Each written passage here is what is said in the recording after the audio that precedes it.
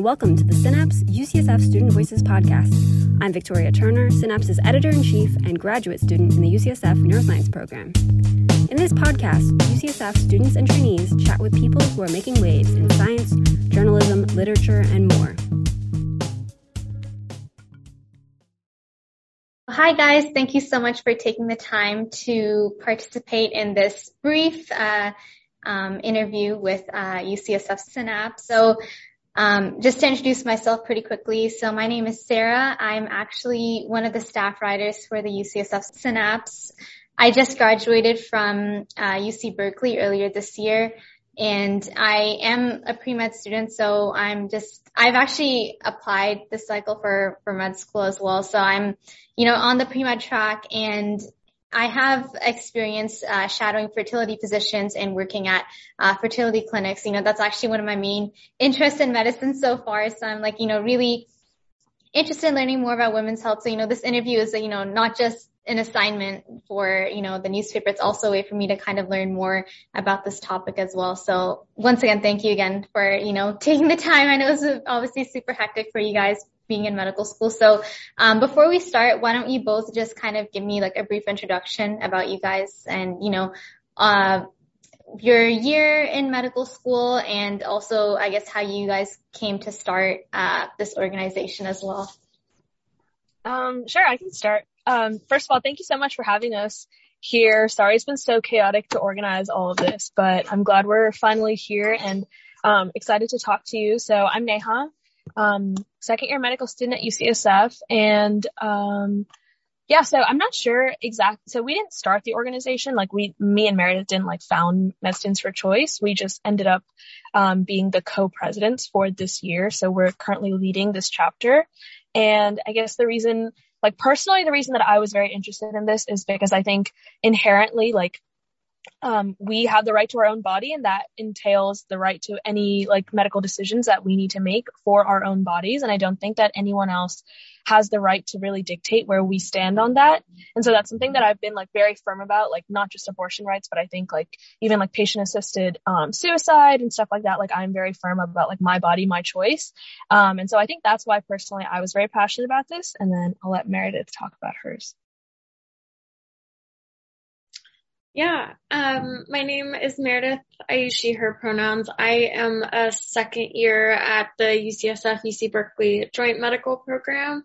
So I'm in my second of 5 years. And right now I'm doing research in more of the environmental justice wastewater space. But I really, like Neha said, we kind of came to apply to take over the organization last year. And for me personally, I really appreciate you kind of mentioning the fertility piece of reproductive justice, because I think that everything is interconnected. I personally came into this space with a lot of experience with reproductive and gynecologic illness. And so from having that experience, I think I learned how important of a part of the conversation abortion is, even in situations of IVF, and that they're really the right to one really equates to the right to the other. So, and I think that plays out in many different ways in healthcare, kind of like Neha mentioned, that really the right to choose is something that permeates a lot of autonomy in the medical space.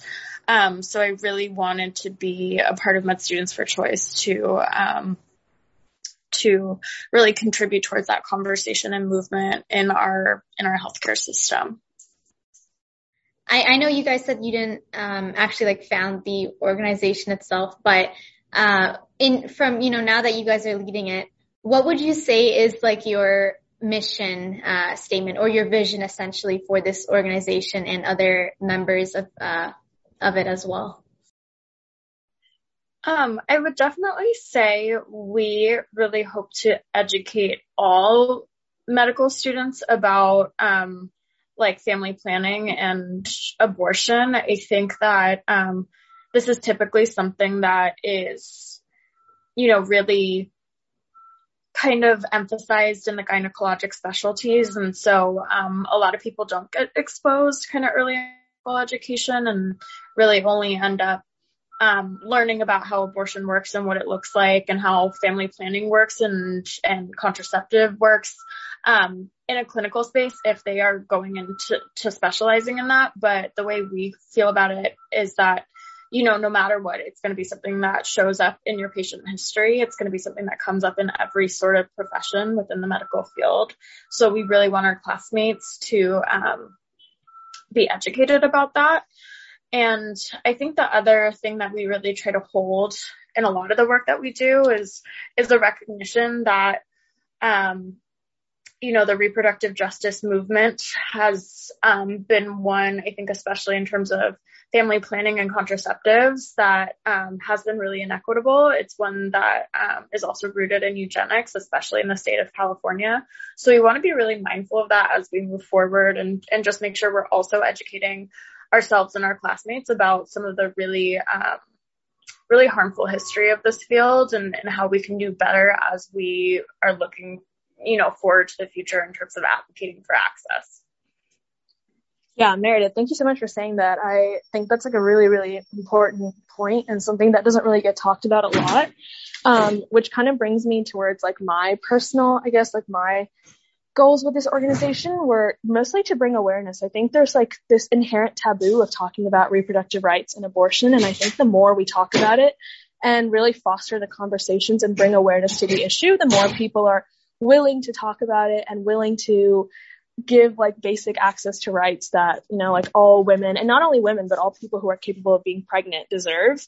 And so I think for me, like opening those conversations, fostering those conversations, having the elective, having the panel, like having places where people can really talk about those experiences and open them up is like the reason that I really wanted to do this work. Thank you guys for mentioning that. What's something that you learned when handling this organization that you didn't know before you came to like UCSF? I will say one thing that we engage with a lot and that has really been driven home by a few of the speakers is just how important California physicians are in the fight for national access to abortion, and that it's something that COVID really interferes with, because especially at the beginning of the pandemic, when we saw a lot of issues with travel restrictions, that we really saw a decrease in abortion access in a lot of different states because physicians from the state of California could not go and, go to Texas for a week and provide abortion. So I think that's something that has really also like shifted my perspective in terms of what we should be fighting for, and how to go about that. Because as physician trainees in the state of California, I think we have a lot of privilege and a lot of access to information. So I think because of that, we have a lot of responsibility to the people who are not able to access that information or access those services. Yeah, definitely. And I think the most important thing that I think I took away from this was Meredith and I tried to advocate for increased abortion access in our curriculum with the deans. And I mean, it was a really fascinating process to like learn more about the history and learn about the like legal aspects of abortion curriculum. But it's also like UCSF is doing a great job, but there's always room for improvement. And even in such a progressive institution like UCSF, there is always room for improvement. And I think it's it's like really hard to kind of gain the momentum and gain that, that real push to change. And I think like, unless Meredith and I are like standing there, like begging the deans to like add abortion and access more into the curriculum, like things won't happen. And I think basically we learned that in order to like make any change, it really starts from a few dedicated, passionate individuals who are willing to put in the time and the energy and really bring issues to the forefront. Because like there are so many issues that are important and everyone is passionate and fighting about different things. And sometimes what happens is like issues that some people may say like aren't as important get kind of pushed to the sidelines. And it's our responsibility, if we're passionate about it, to really bring it to the forefront of the conversation. Since you guys have become like the co-presidents for the organization, have you noticed like an increase in the student response towards like participating? Yeah, I would definitely say actually since since the legislation that Texas recently kind of put into place, we've received a lot of interest. And so I do think that really does speak to the power of like conversation and destigmatizing that conversation. Saying the word abortion is really, really powerful in getting people motivated and having people really engage with the issue. So I will say that that was really a turning point. I noticed in terms of our attendance, in terms of our communications with people across all the different schools, that we saw so much energy right after that had happened. I absolutely agree. And honestly, it was really like enlifting and inspiring to see how many people were passionate about it. And I think, it ultimately comes down to there are so many issues that people are passionate about and people like don't know where to put in their energy. And abortion has always been an issue that, yes, it's important, but we have Roe v. Wade and we thought nothing would happen. And until the Texas legislation was passed, I think people didn't really realize how precarious the reproductive health situation in America was. And I think that was kind of like the spark that really lit a lot of people's attention. And they're like, oh, wow, we like really have a problem. Like, we need to do something now. And I think that kind of galvanized a lot of the students at UCSF. And I hope like with more access and more like reproductive health electives and more panels, like more and more students start to realize this is an important issue and they get more and more galvanized towards this momentum. And like we really capitalize on this momentum right now. And yeah, I think it'll be good. I think it's only going to go uphill from here in terms of student engagement and participation and turnout and interest. I know with COVID and all, it's probably not it must be a bit more difficult to kind of organize like events or panels, etc. But have you guys been able to organize any events so far like that, or do you plan on doing something in the future? Yeah, so I will say there have been some things that have actually been made easier in the fact that there is so much presence in a virtual space that we can actually convene more people than maybe we would otherwise be able to. So in the spring of last year, we were able to do like a doula midwifery training video that we showed. And then we also had Carol Jaffe, who is a sociologist who studies abortion practitioners. And she was really able to talk to us kind of about the struggles a lot of practitioners have been facing during COVID and providing the care that they want to provide.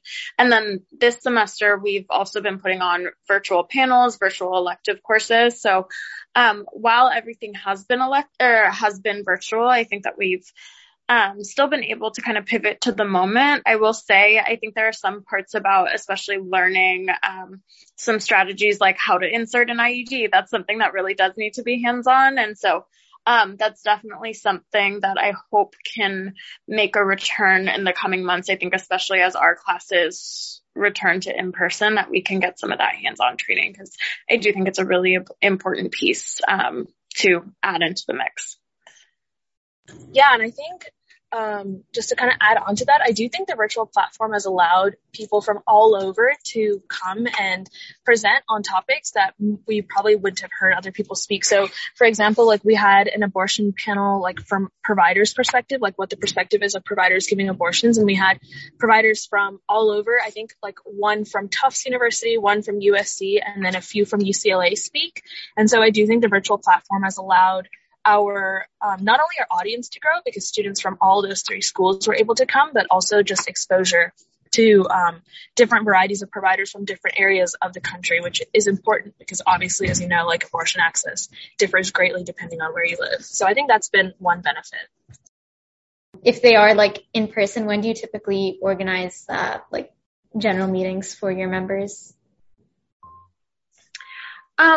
So as of right now, we aren't even really allowed to convene meetings in person, which is kind of just something that we have to deal with. So for now, one thing that's happening on a weekly basis is the Family Planning and Reproductive Choices elective is occurring every Wednesday at noon. And that's something that is like across the different schools at UCSF. So we have School of Medicine there, School of Pharmacy there, School of Nursing there. We're really kind of catering the classes and the speakers to have something for everyone and be able to educate the different schools and what they need to know in regards to a different topic. So that's where you can most regularly find us. But we do also have, in recognizing that not everyone can, come to an elective course at noon, we do also have different things, different events that are going to occur at night or have occurred in the evening time, so that people can especially come to some of our really big, really popular talks. So like the abortion provider panel that Neha just mentioned is a really popular one, and we made sure that was in the evening time so that people could come after class. Once again, I do want to thank you guys both for taking time out of your busy schedules. This is a great first opportunity for me, and I'm really glad to be able to feature you guys both on the podcast and the article. Thank you. Thank you, Sarah. Really, really thank you, Sarah, for giving us this opportunity, and I really hope that we get to talk to you more soon. Just completely echo what Neha said. This is really exciting for us to get to have a platform like this, so we really appreciate it.